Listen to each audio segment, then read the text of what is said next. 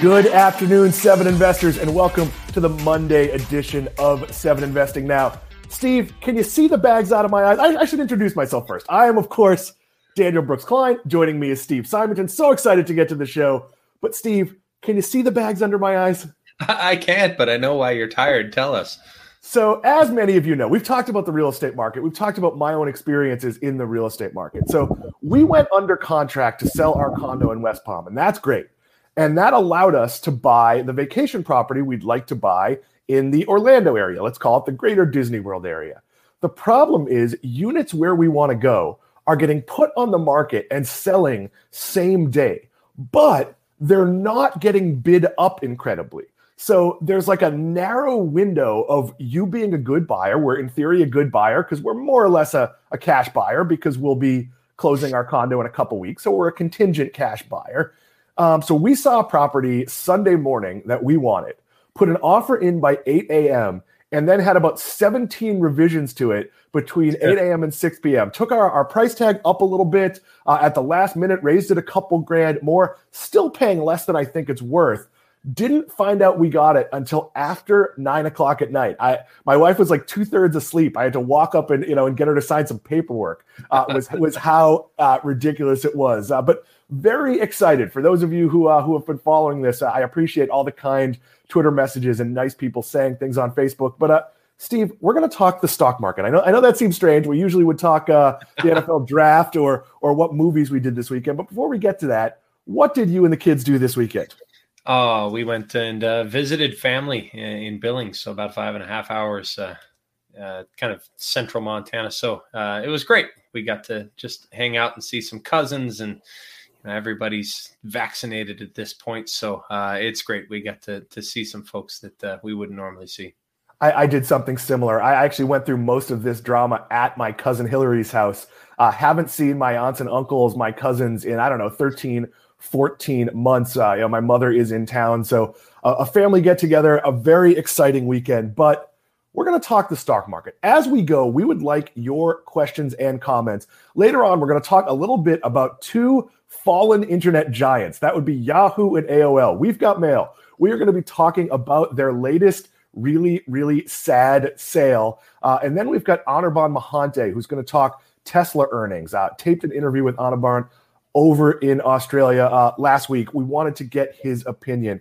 But Steve, a lot of people have entered the stock market, and that's great, but there's also a lot of risk involved. And here's the problem. The success of the market recently, call it the bull market, call it the boom, whatever you want to call it, it's created this artificial thing that stocks always go up. Even when we see like a good stock dip like 2%. I'll let you jump in, Steve. Give a little rant here, and then we'll get to our questions and comments. Right, and that's the challenges that people have learned, especially in recent months, and especially in a lot of your high growth, sort of very volatile. A lot of really richly priced tech stocks, for example, have gotten hit hard in recent months, and a lot of them are down 40, 50, 60, 70% even from their highs. So people have learned the hard way that stocks don't always go up. So we have a lot of people chasing returns. So they say, oh yeah, this stock is climbing, and it'll only continue to climb. And sometimes that happens with great names. You kind of average up. But there are other times when the premiums just aren't warranted. But it remains to be seen, how long this sort of correction will endure. But yeah, stocks don't only go up, and that's a hard lesson to learn. And losing money hurts a lot more than making it feels good. So that's the challenge. This is why we take a long-term investing mindset. When we say long-term, what do we mean? We use the term hold for a minimum of 3 to 5 years. The reality is we hold as long as our thesis holds up until we get to a life moment where it's time to sell. So Steve talks about this a lot, selling some Tesla to pay for the down payment on his house. And it feels like it's bad because Tesla's gone up since then, but Steve bought a house. Like, that's important. That's one of the reasons you invest. I'm a big fan of it, and I'll apply this to my real estate sale. The second I close on both properties, I will stop looking at prices on those properties, until which point I'm thinking about selling the one I own. Right. So sure, if I decide, hey, we're going to upgrade, or maybe we want to buy another one, then I'll look. But where I'm selling here in West Palm Beach, I'm going to try to avoid ever seeing it again, because I don't want to feel great that it dipped or bad that it went up. But let's share some facts here. American households have increased to putting 41% of their total financial assets into stocks. Ooh. Steve, that's kind of a bonkers number, isn't it? Because that's like 50, the rest is cash, more or less, right? Yeah, it is. I mean, actually, I don't think it's too bonkers, but I do worry about the people's understanding of the risk of doing so. Like I would say more of my net worth is in stock holdings, so we're kind of driving that number up, but we also do this for a living. So it's one of those things where you kind of worry that people may or may not really understand the risks of what they've purchased, and they're buying stocks kind of hoping they'll go up, but they don't fully understand the thesis or the risks. And we'll touch on some of that shortly, but yeah, it's kind of tough to digest. Yeah. So this is an unprecedented market. And as of March, 95.9% of the 3,000 stocks in the Wilshire 5000. I don't know why there are 3,000 stocks in the Wilshire 5000, but there are 95.9, almost 96% are up. That is not typical. In general, in the market, you are going to get your best returns from your best stocks, and most other stocks are going to languish. You're having a lot of sort of artificial rise. That's why at Seven Investing, we kind of recommend using our stock picks, because we're not just picking things that some guy in the streets thinks are going to go up, or, oh, I know, airlines are going to be a recovery play. They'll go up, and they probably will. But when things go up for the wrong reason, that's not sustainable. You want to look at a company where the business fundamentals, that's a new food product. The business fundamentals are solid.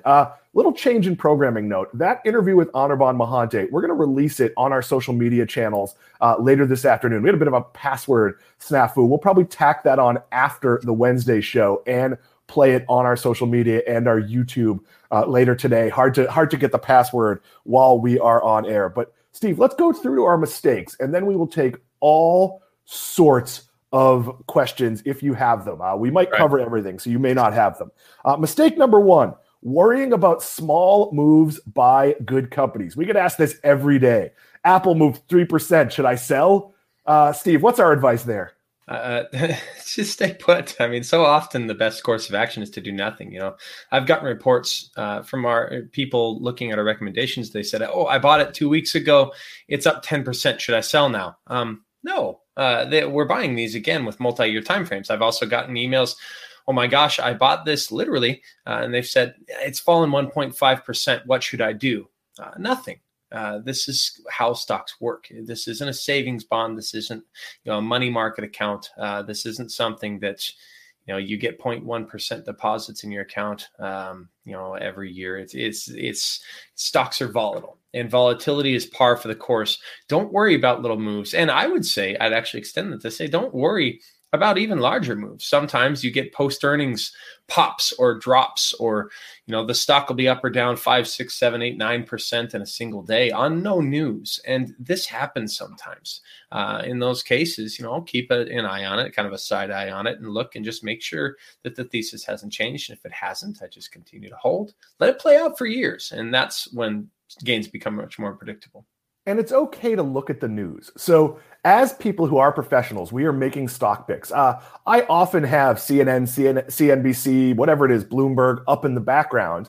And I will look. So let's say something goes down 20%. Microsoft is my biggest holding. Let's say Microsoft drops by 20%. I will look to make sure nothing happened to the CEO. Or let's give another example, like a Starbucks I have a pretty big position in.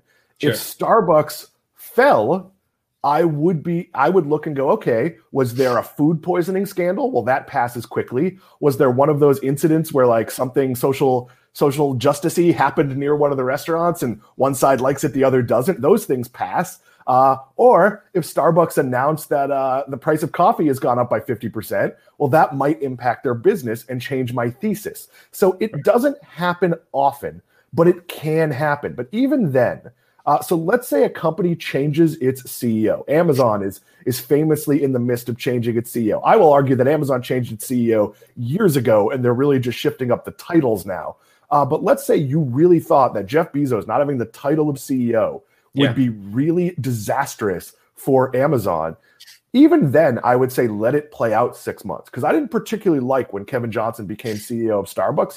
He's an operator. He's not a coffee guy. Like he's very much a tech guy, and he turned out to absolutely be the perfect boss. For what they needed. Now, who knew that they would need to operate perfectly in a pandemic? But those things still would have benefited the company.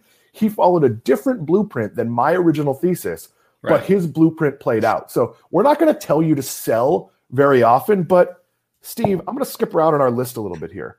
Mm-hmm. We are also not going to tell you to buy bad companies. So here's a mistake people make. They don't buy good companies. They buy tickers. They buy things that they can tell a short-term thesis is going to. GameStop is a great example of this. If you could have said before all the hype, GameStop would double because you believe they can pivot their business, that's a plausible thesis. Sure. If you were going to say GameStop can 85 times, there was no argument you could make for that. So people buying into that craze are basically buying into a guess. They're buying into, to a spin on the roulette wheel. But Steve, I'll let you take over here. Yeah, actually, there's a comment from Bono JZK. The second comment, he says, if a stock down 20%, if a stock is down 20%, should I double down or let it recover by itself? I'd say that depends. Again, as we mentioned earlier, I mean, there are no hard and fast rules. I don't use limit orders, or limit sells or trailing stop losses or anything crazy thing like that to limit my sells. But I also don't say, oh my gosh, the stock is down 20%. I'm going to double down now. You can't say, you can't use hard rules like that. I would say, again, it depends. Look at what caused it to drop 20%. Is there any news? Did you like the stock at the previous valuation? Is the thesis broken or does it remain intact? But I would say just be patient most of the time. And that also plays to how I actually tend to buy stocks in the first place. When I buy something, I usually buy it in thirds or quarters. So if it falls, I have a little extra cash to take advantage of a continued decline. If it rises, at least I'm partially participating. But yeah, it depends, I'll say. So, Steve, I'll go back to our very own recommendations. This is the 3rd of the month. Our new picks came out on the 1st of the month, which was Saturday. But oftentimes when I look at our picks, I might know I'm going to buy more of my pick. I'm going to buy some of Max's, and maybe I'm going to buy yours or Matt's or whoever. It doesn't matter. Maybe it's Dana's. It doesn't matter. I'm going to buy some. Now, if I know I'm going to buy some, but I was planning on buying it next week when the money transfers into my account, if I see the stock drop 20%, I will absolutely transfer that money sooner and buy it. It's like if you walk into a mall and in a few weeks you need a new suit and you see suits are 50% off. So there are no hard and fast rules, but certainly you can use price fluctuation as a way to benefit you. If we get a free delivery coupon from Grubhub, we might order food instead of pick it up on a weeknight. So definitely factor in basic economics. But you mentioned something that I think is an absolute danger, and we are absolutely happy to take your questions and comments. See a few others in the queue. Anything on investing? We'll talk about some specific stocks if you want. But that being said, stop loss orders. Stop loss orders to me are a nightmare. So you own a good company.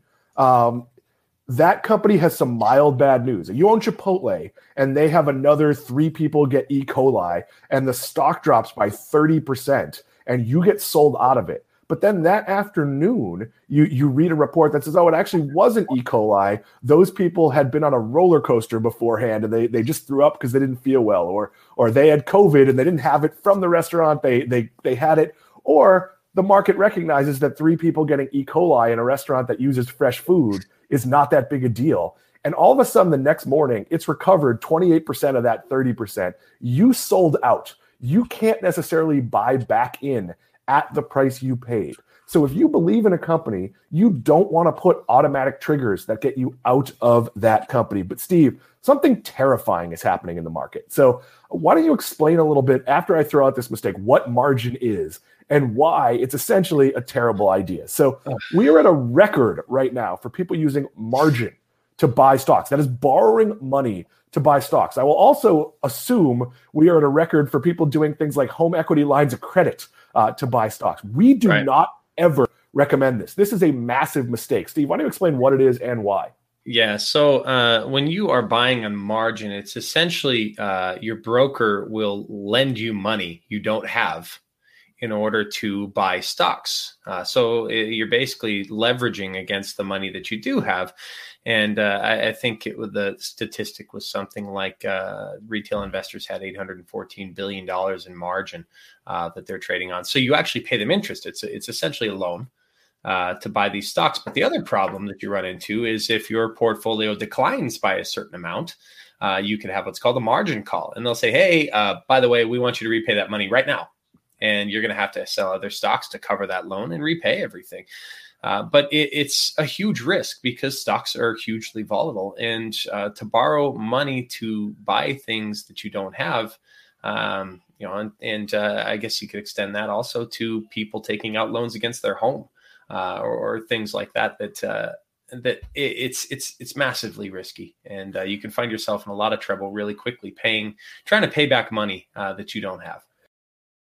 Yeah, and the problem is people fall in the trap of, if the average return on the stock market is 9% on an annual basis, and I could borrow money at 4% or 3.5% or whatever it is on your home, that seems like, well, I'll just make 6%.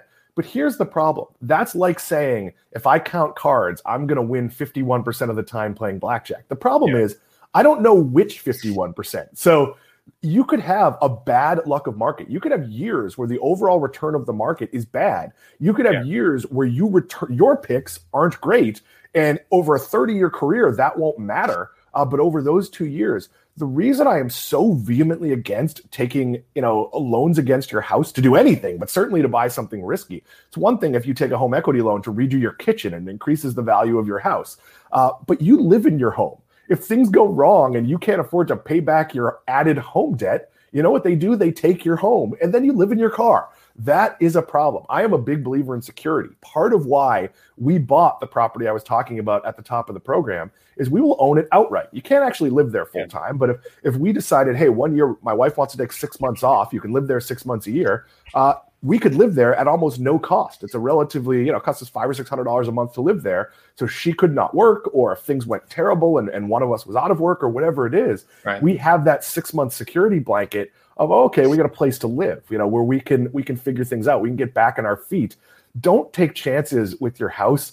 You don't put your kids, my son's 17.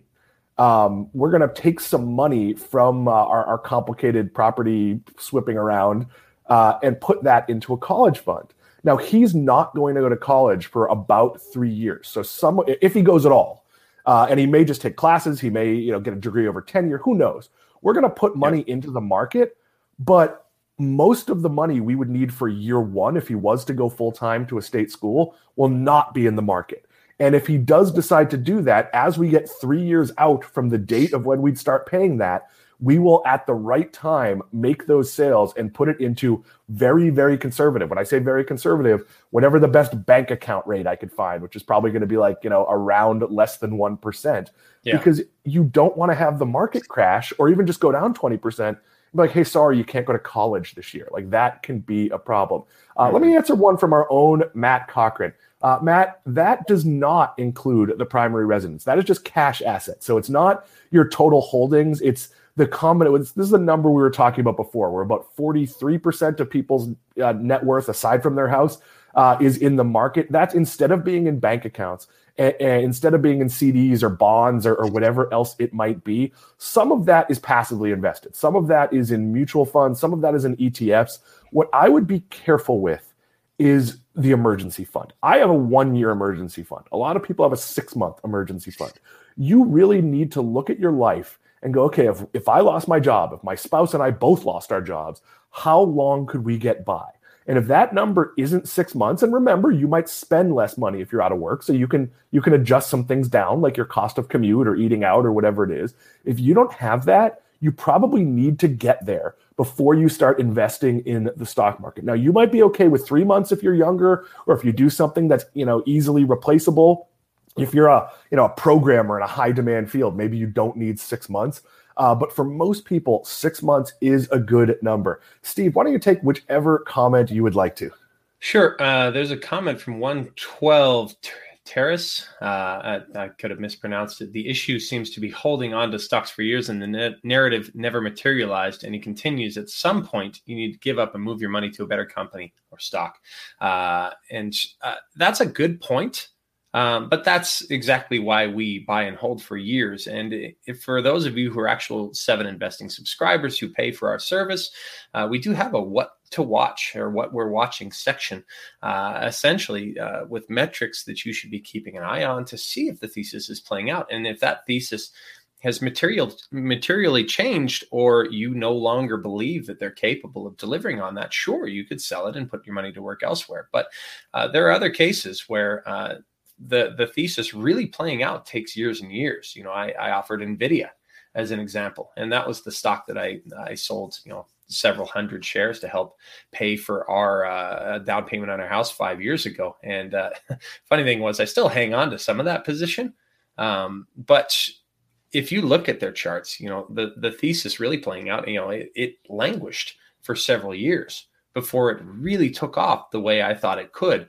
And then you have sort of that hockey stick chart that happens when everything actually starts to materialize. So patience is paramount when it comes to investing in the stock market. And yes, you have to. But there are times where you look at where your money is invested and you decide there are better opportunities. And I'll give a good example. When BlackBerry moved away from making devices and changed into a software company, when TiVo largely switched and became a patent company, they sell some great devices actually, but they're not really a device company. So both of those two companies changed from public-facing ventures to ventures that you don't really see. And I didn't hold either one, but I liked both companies and could have purchased either one. At some point, I likely would have pivoted away, because in those scenarios, the public was never going to view those companies as really successful behind-the-scenes companies. They were always going to ask, when are you putting out a phone? Is there going to be a new phone? Is there going to be a new, TiVo device? And look, there is a new TiVo device. I own it. It's $49. It works better than a Roku. It actually is partnered with Roku.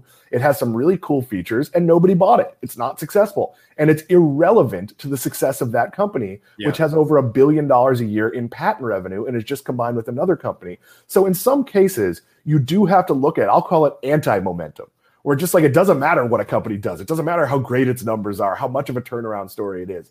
It's no longer interesting to the media, and it's just kind of never going to get attention. That can make smaller stocks a lot more volatile. Sandeep David, we're going to take your question at the end of the show because it's company specific. If you have more investing questions, we got a few more minutes here. Steve, I'm going to throw out another mistake, and that is not understanding the risk profile of what you're buying.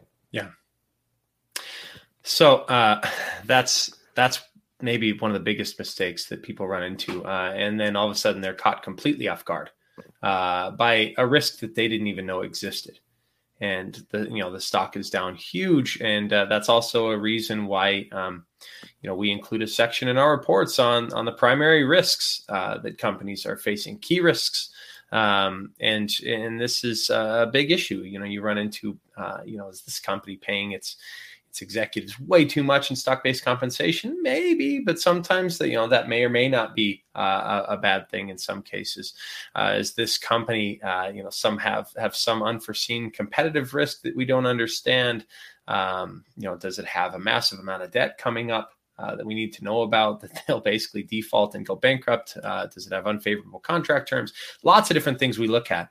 But we also rank, risk from low to very high, and to determine really what kind of potential reward that you could incur, because often higher risk companies do come with higher potential rewards, but you need to really understand all of the risks that face your company as part of building a comprehensive thesis. And I will point out that my pick this month, our picks came out May 1st. If you'd like to see what our picks are, you of course have to join Seven Investing. We will tell you how to do that in a few seconds, but my pick is very risky. It's not very risky because it's not a great company. It is very risky because if something happened, there are a couple of triggers that could force the company to strategically use a bankruptcy. If they did that, they'd likely continue to be a company, but shareholders usually get wiped out to zero in that situation. So we saw all those people trading JCPenney and Hertz during the bankruptcy period. And of course, when the bankruptcy period ends, they get bloom, wiped out. There are bad ideas that people follow. And look, a really good company. If you look at Mac Chasko's picks, lots of picks in the biomed space. And some of those companies, I own all of them, every one since I joined. I made a small bet on each one. Those companies run the risk of not getting an approval, or it works in a well and early testing, and then in stage 3 testing, you find out it causes blindness or your ears fall off or whatever it might be. So, but those companies, if they hit, look, if I bought the company that's going to figure out how to cure specific types of cancer, well, that's going to make up for 3 that fail. So we explain that risk to you. So if you subscribe, you go to 7investing.com/subscribe. Not only do you get our picks, and with each pick, you could just read the summary. You could just read the takeaway and go, okay, hey, I like this company anyway. Steve picked it. I'm going to buy some. You could read the entire report. That report tells you the competitive marketplace, tells you what the leadership's like, shows you what the vision is, explains why it's my top pick that month and not another month. We also record a video. We're doing one today. They come out the 8th. Each one of us, I always say 15 minutes, but none of us has ever gone shorter than 30 minutes. We present a slide deck on our pick, and then we get questions from the team. And I got some pointed questions from the team, not on the fundamentals of my pick, but why did I pick it now? Why didn't I pick it 2 months ago or 2 months from now where there might be less risk? And those questions you get the answers to. You don't have to watch the whole call. You could read the transcript. I'm going through my transcript right now. That's what I was doing before the show. But it's an incredibly valuable membership. $17 a month or $170 a year. That gets you 12 months for the price of 10. Well, we'll throw it up one more time, and then we'll move on here. 7investing.com/subscribe. And of course, if you have any questions about joining, I was about to say write the check, but nobody writes a check. Before you put in your credit card info, you can message us at info@7investing.com or hit either one of us up privately on Twitter. We are more than happy. Our Twitter handles are right on screen in front of you. I am at Worst Ideas 7. And that is the number 7. Steve is at 7. That is the number 7. Investing Steve. The capitalizations don't matter. We are always happy to hear from you. But Steve, I woke up this morning to you had filled in the doc. And for what we're watching, we were going to talk about Verizon potentially selling AOL and Yahoo. And in the time between you putting that there and me going to the doc, the sale actually happened. And it's a pretty sad sale. Do you want to go through how far the mighty have fallen? Yeah. So, it's funny because yesterday I was like, hey, Verizon might sell its media businesses. And it was previously known as Oath, and Verizon Oath. It was like their media centric, and mostly it was comprised of AOL and Yahoo, which Verizon bought for like $4.5 billion each in 2015 and I think 2017 respectively.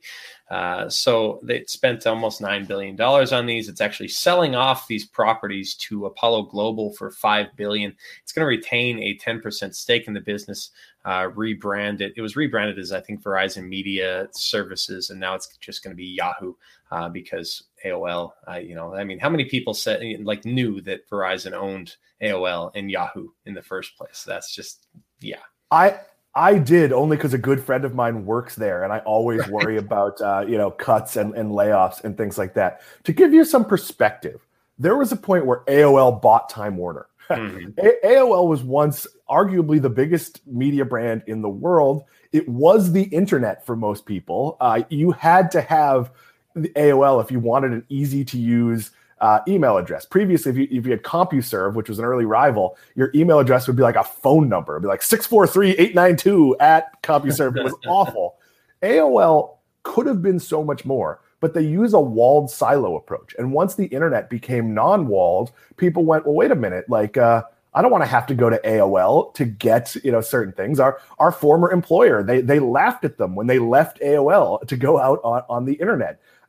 People like Bill Simmons, the Boston sports guy who started, who's no longer goes by Boston sports guy, but Bill Simmons of The Ringer, of Grantland fame, was an AOL columnist and started behind the wall there. And obviously you were only going to go so far. Yahoo was the dominant search engine. But Steve, both of these companies still have audience. Both of these, there's a reason Yahoo exists. I don't even know if Yahoo is still bigger than Bing. It might be. Do you think they're doing this for an IPO? Like, this is in theory an advertising play.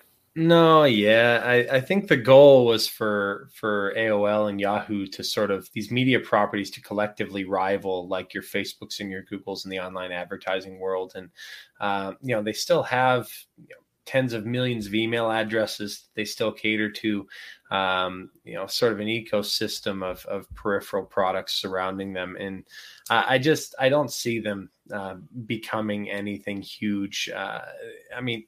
The price that they're selling this for, I think Verizon's going to get $4.25 billion or something like that, along with their 10% stake in the company. And they're sort of washing their hands on it, I think, for good reason. And, they're going to focus on their internet provider business.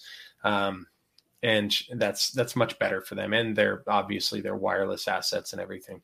I don't have high hopes.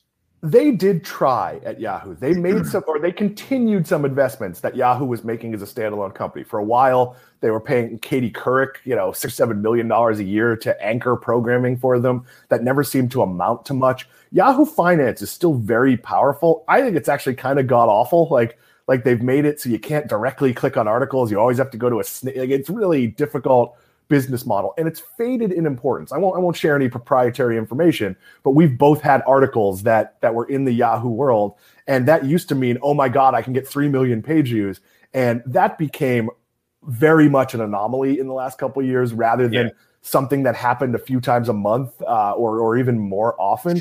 So all of these properties are fading, but they are all sort of revivable. I would have much preferred to see Yahoo go to Red Ventures or somebody in the content space. Red Ventures owns Bankrate and CNET and other things that they really could have aggregated it with. This to me seems like a hedge fund value play where they cut and just figure out how to make money with the absolute core services. But I'm going to bring something else up here, Steve.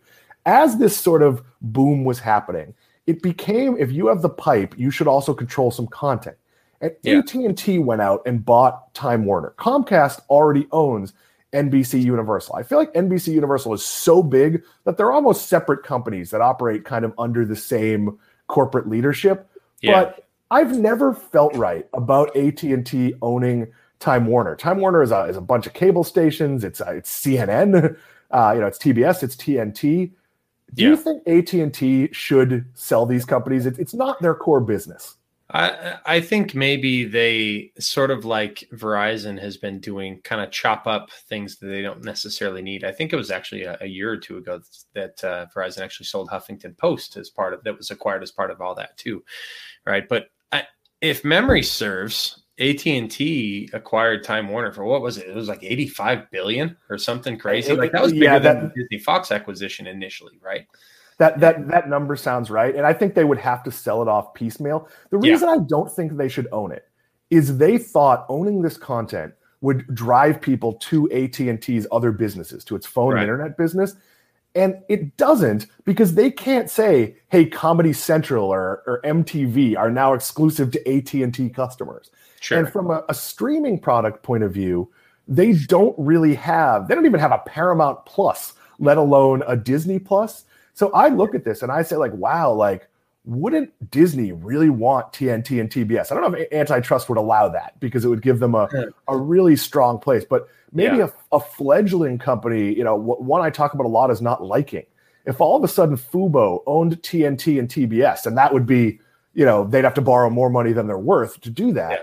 But what if Caesars bought TNT? I mean, there are all sorts of companies in the sports world that could buy these, that could piecemeal take these properties. Obviously, there is value to CNN. There is value to MTV, which is very, very cheap programming that still pulls a good audience. I would like to see them kind of break this apart.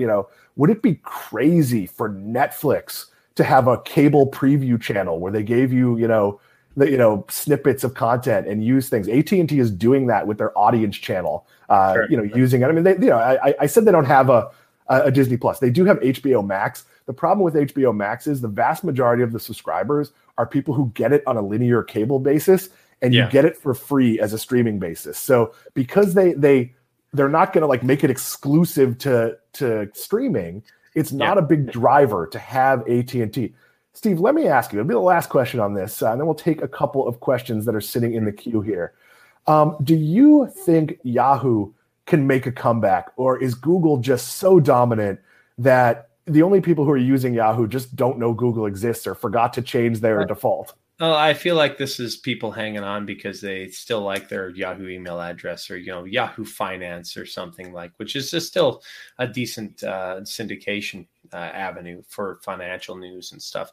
I don't see a massive comeback. I see it just treading water. And that's exactly kind of where I see it. I really don't have high hopes for these properties, and they could prove me wrong. But yeah, to each his own, I guess. As consumers, I'd argue that we should probably all use Yahoo because it's never good to let one company dominate a market. If you live in a market that only has one airline flying out of its airport, you are very, very limited when it comes to price and your ability, to get other places. The same is true with search engines. No one's going to DuckDuckGo, So I would argue you probably should use Yahoo at least 10% of the time, but you're not going to, and there's not going to be a comeback. We appreciate so many of you watching. We're going to take Sandeep David's question. Steve, I'll let you read it because you can see better than I can. Yep. He asked, do you think Splunk is losing the race to Elastic and Datadog when it comes to the competitive field of big data analytics and IT operations? No, I wouldn't say it's losing the race. But I know there's some folks out there on FinTwit who've seen some assertions based on LinkedIn posts that Splunk might be having some churn issues. I think that remains to be seen, honestly. Of course, every company is going to have some competitive losses when you have a lot of money up for grabs and a lot of well-funded competitors rising, trying to fight for the same pie. And this was actually an issue with Splunk a couple of quarters ago. And actually, in its most recent quarterly results, it had some delayed deals that it actually closed and said that it wasn't seeing a lot of the issues that it was seeing before as far as competitive losses. That could change when Splunk releases quarterly results next. So we'll see. But based on their most recent results, I don't see any huge losses from Splunk versus Elastic versus Datadog. They're all great companies and they're very interesting from an investment standpoint, but I haven't lost hope in Splunk yet. We're going to take one last comment from Bono. Is it JZK? I can't quite see it there. Yeah, it is. Is Coinbase the new AOL? I am not even sure how you would compare the two. So AOL used to be where your email was. It would have like a news aggregate. It would have like you'd go into AOL Games and play bingo. You would go to the AOL Finance Board and you'd see, some of the early pioneers in that space. You'd go to AOL Sports and you'd see, the sports pages aggregated and some columnists. What Coinbase is, and it's a really interesting product. I signed up for Coinbase and bought a very small crypto piece, not even an investment. Really, I wanted to see how it worked. But what they're doing is they're making it very easy to buy cryptocurrency. They're also not selling every cryptocurrency. So they're not going to sell ones that, like when Taco Bell comes out with a cryptocurrency and it's more a joke than it is a real thing. So they're giving you the education. They're giving you a safe platform. Steve, do you own any crypto? I don't have any crypto right now, but that's only a byproduct of having my hands full with the regular equities markets. So I would consider, slowly building a position as a diversified portfolio, but it's easier than ever. And that's something that Coinbase is kind of catering to. And I think to the comparison, like I pause and I'm like, how could that be comparable? I think maybe only in the sense that someone's thinking, okay, Coinbase feels like it's on top of the world right now. Right. And could potentially be this big bust a few years from now. And I don't see that happening. No, right now, if you're going to buy crypto, you're probably going to Coinbase. That is going to change very quickly. All the stock trading platforms will offer crypto. But I would argue that being first to market, that once you have an account, it's not a big deal to have multiple accounts. And you might want to be the specific place. Seven Investing is partnered with our friends at Crypto EQ. These guys rate the different cryptocurrencies. And Steve, you and Simon Erickson do a monthly podcast with them. When is that coming up? That should be in the next couple of weeks here. Actually, I usually wait for the invite to come and say, yes, I'll be there. But I look forward to it every single month. It's a fantastic conversation where they tackle the crypto side of things from an investment standpoint. We talk about crypto from an equity perspective, and a really nice conversation every month. I'd like to learn a lot more. Maybe have one of those guys on Seven Investing now. I'd like to learn a lot more about the environmental part of crypto. I know early crypto mining was very, very energy intensive, and I see that pushback a lot. And then I see a lot of people pushing back and saying, no, that's not the case anymore. So there's a lot about the technical aspect of crypto. I don't own it, except for this tiny little piece that I bought just to see how the process works on Coinbase. I don't own it because I don't understand it. And when I don't understand something, I can't put my fingers on it. If you look at my stock portfolio, the vast majority of stocks I own are companies I use. Yeah. And if it all of a sudden became that it was really easy to use crypto, to buy your latte, maybe I would do it. But I'm also afraid of I just, what if 10 years ago I used a Bitcoin to buy my latte and now it's worth $53,000? Like that to me would be very, very, but I promise Seven Investors, we will keep up on this. We will have some guests. Well, certainly that podcast is for members only. That's another great reason to join Seven Investing. Steve, I'll give you the last word on crypto here. Yeah. Again, I think you run into the same argument as buying great stocks and paying for things with a life event, like me selling 275 shares of NVIDIA for $21 a share when it's above 600 now. So now that little $5,000-$6,000 position that I dropped, it'd be worth closer to 150. And hey, it happens. But it's. I will point out that your house has also gone up in value significantly. It has. So yes, I guess depending, I suppose that latte you drank 5 years ago isn't going to be worth a heck of a lot more a few hours later. I go back to Homer Simpson waiting till November 1st to sell his pumpkin futures. You got to sell those before Halloween. Sam Bailey, thank you for producing the show. It is now time to hit our finisher. Which company had the best quarter? Overwhelmingly, people said Apple. And Apple had the best quarter, I think 2 quarters in a row. I could say Apple had the best quarters it's ever had. So I could see that argument. A lot of people said Facebook. Facebook had a great quarter too. Steve, not a lot of people said McDonald's, and a small amount said Tesla. I'm going to go contrarian here. Yeah. McDonald's had the best quarter. Here's why. All of the conditions were great for Apple. Apple is coming in a super cycle with 5G forcing people to buy a new iPhone to have access to that network. People are stuck at home. They're looking for things to do. They're looking for new computers. Kids are doing school at home. They need new iPads. That's a great condition for Apple. Tesla's a little harder to explain, but McDonald's, with dining rooms closed at many of its locations, are operating in limited capacity for part of the quarter, with people getting delivery and drive-through. Drive-through is fine if you eat it right away. I don't know who would get McDonald's delivered. Their same-store sales rose by double digits. I think when you put everything into context, I'm not a big McDonald's eater. I don't go to McDonald's. I don't own it because I don't want to own something I don't like. But that said, this is an incredibly well-executed company.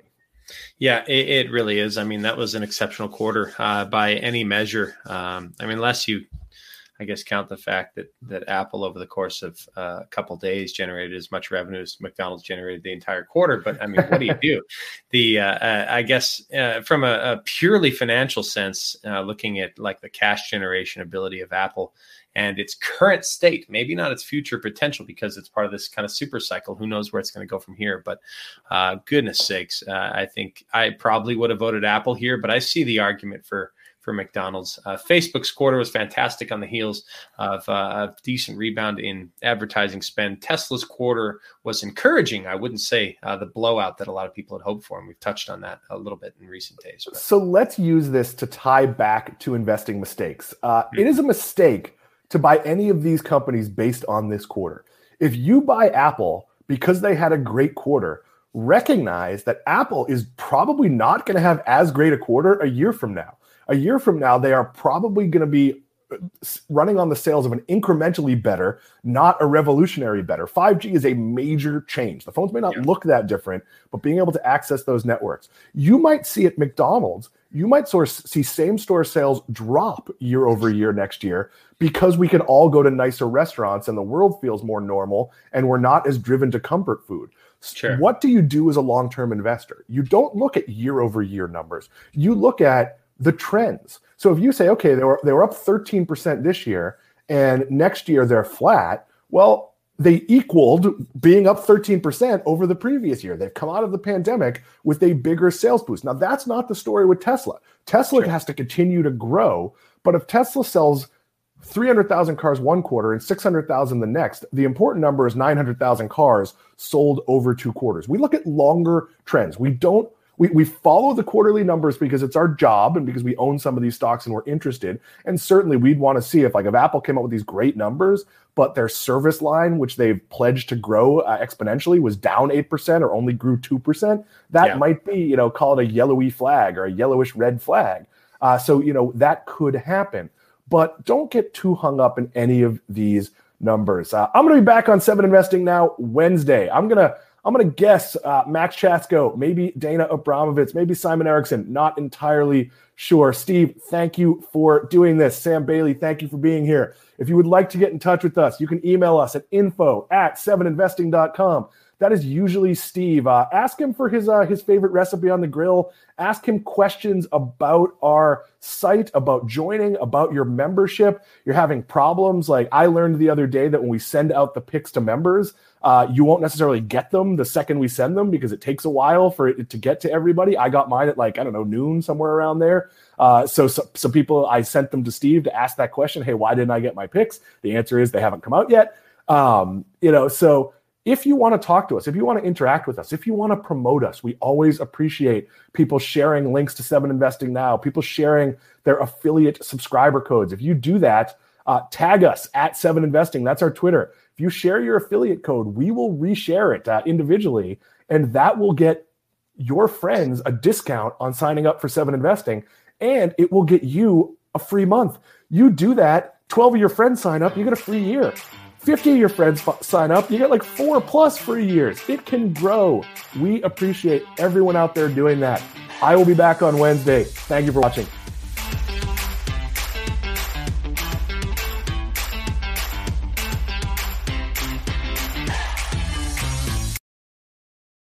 A reminder that people on this program may hold positions in the companies that are mentioned. Buying and selling stock carries financial risk, which could include the loss of capital. The views in this program should not be taken as personalized advice. Before acting on any of the information provided, listeners are encouraged to consult a financial or tax professional.